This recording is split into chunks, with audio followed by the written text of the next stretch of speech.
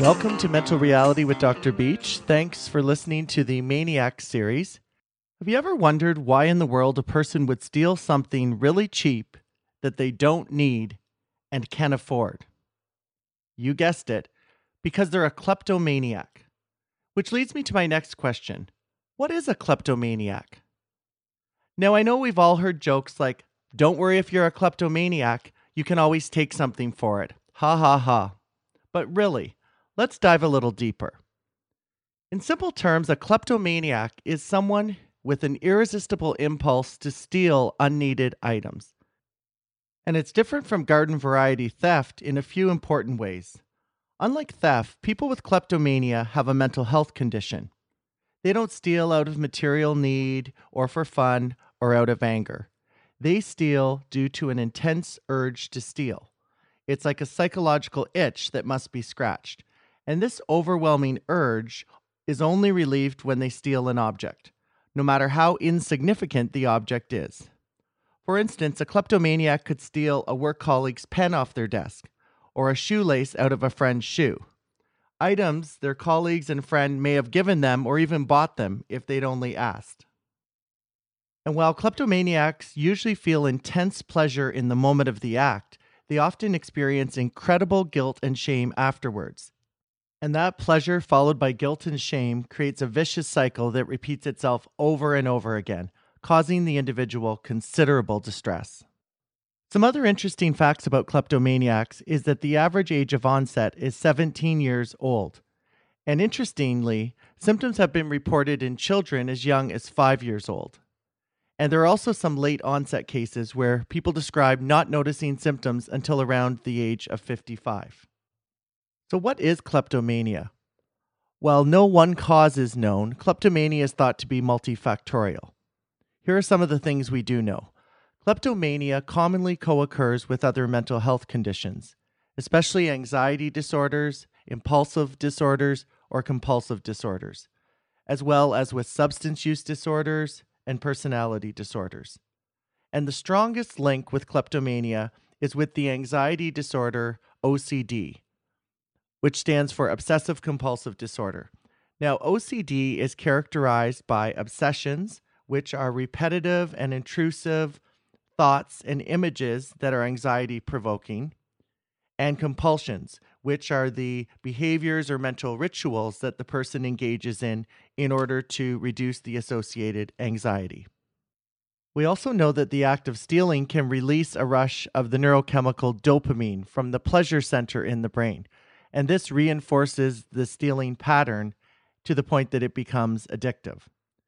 Kleptomaniacs also have a family history of kleptomania as well as addictive behaviors.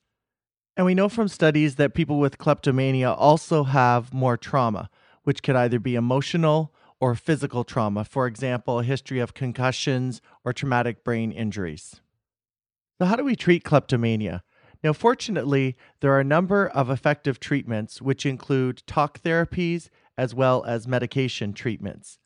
One particularly important type of talk therapy is called CBT, which stands for Cognitive Behavioral Therapy.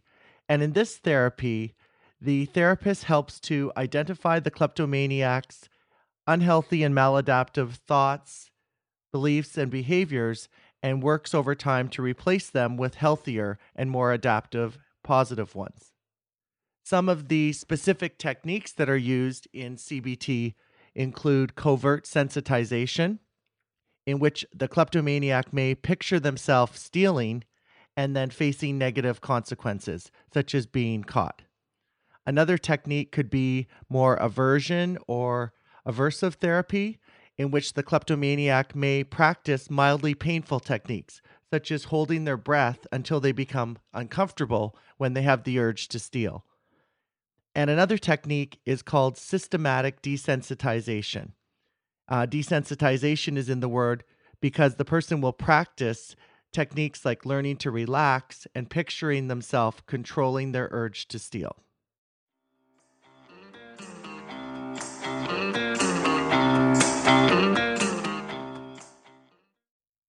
Famous sex researcher Dr. Alfred Kinsey rather flippantly described a nymphomaniac as someone who has more sex than you.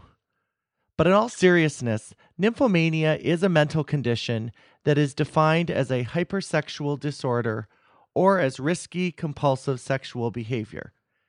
And as you'll know from the last episode, a compulsion are actions that someone engages in repeatedly without getting pleasure from them or being able to control them.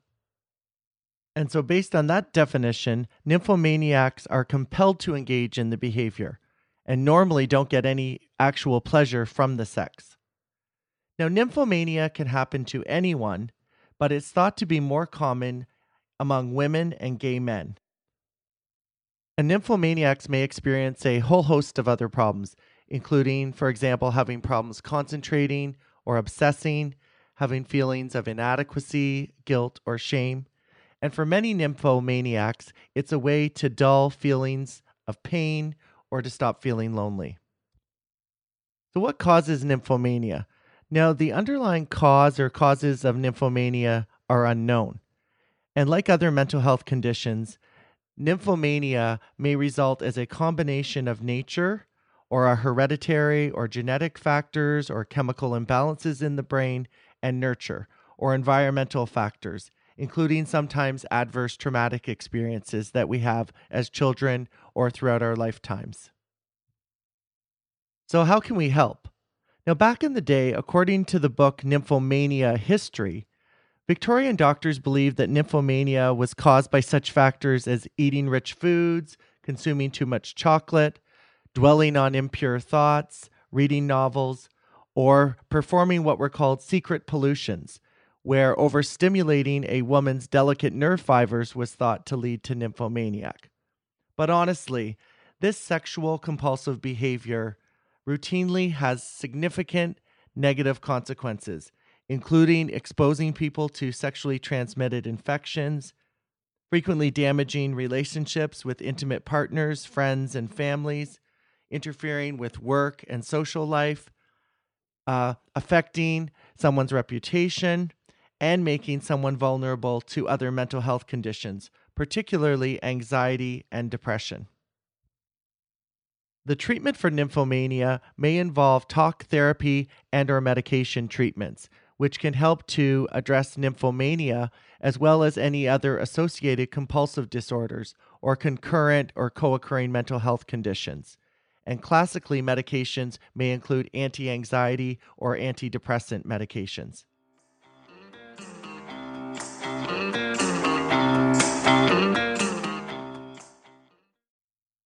Trichotillomaniac. Say that 10 times fast. You may be wondering, what the heck is that? Well, it's also referred to as hair pulling disorder. And yes, it sounds painful.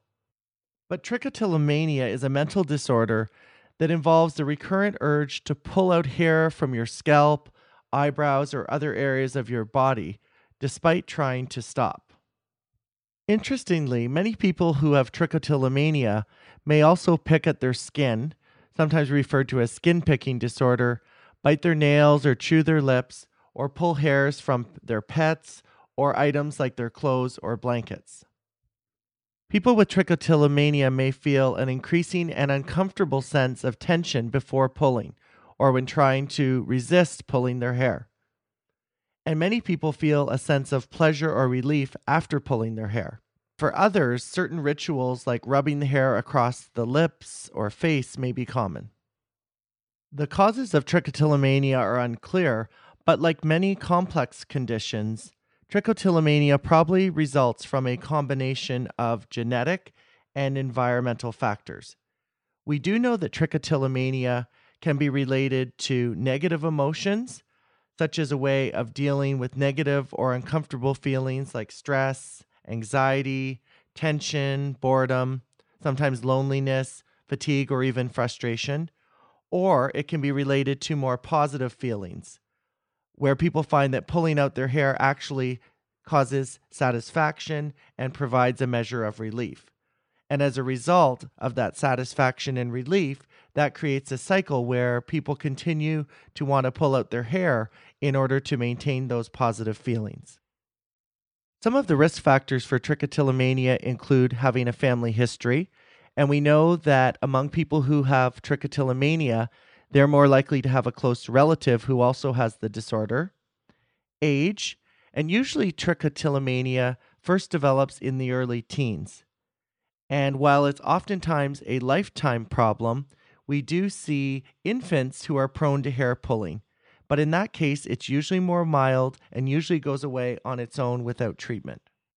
Trichotillomania very frequently co-occurs with other disorders, including obsessive compulsive disorder, other disorders where people can become preoccupied with their bodily appearance or sensation, impulse control disorders where people act without thinking, which can lead to kleptomania, which I covered earlier, or sexually compulsive behaviors like nymphomania, or even self-injury. And then it can also co-occur with some neurological disorders like Tourette's, where people have tics like repetitive eye blinking or other involuntary bodily movements. We also know that severe stressful situations can also be a significant trigger for trichotillomania. And while trichotillomania is oftentimes a long-term or chronic disorder, we know that the symptoms can wax and wane, and that's particularly the case when people don't have treatment. We also know that hormonal changes can have an influence. For example, during a woman's menstrual cycle, the symptoms of trichotillomania often worsen. The emotional symptoms of trichotillomania can be very trying and may include feelings of shame, humiliation, or embarrassment. Frequently, people report low self-esteem, symptoms of depression or anxiety, or coping with alcohol or street drug use. Treatments for trichotillomania may involve both talk therapy or medication treatments, and oftentimes medications that we also use for anxiety or depression can be very helpful. While far more women than men are treated for trichotillomania, this may be because women are much more likely to seek mental health attention than men. We do know in early childhood that boys and girls appear to be equally affected by trichotillomania. Some very practical techniques that people who are suffering can try at home include wetting down your hair, as this will make it much more difficult to pull out your hair because it will be slippery. Finding ways to learn what your body needs instead of pulling your hair. Stimulating your senses, and avoiding caffeine at night, which can both improve sleep and also reduce anxiety. This concludes my episode on trichotillomania. Thanks for listening, and I hope you found this information helpful. Please stay tuned for the next episode of Mental Reality with Dr. Beach.